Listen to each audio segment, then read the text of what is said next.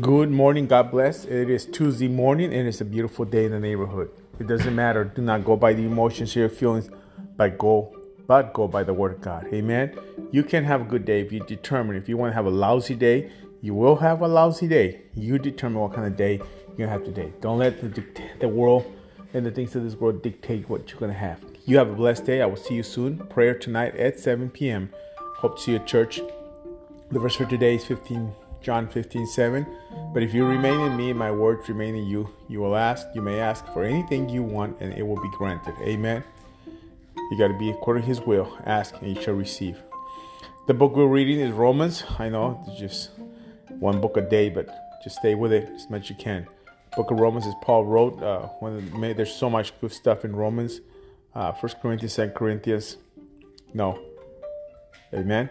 So you read those, Romans, Corinthians, and keep up with it. Galatians is what we're reading today. Galatians, that's only 5 chapters or so. Galatians, the law. We're not under the law anymore. I've been crucified with Christ. Read that. Amen. Galatians 2:20. It is an awesome book. God bless you. Have a wonderful day, and I will see you soon.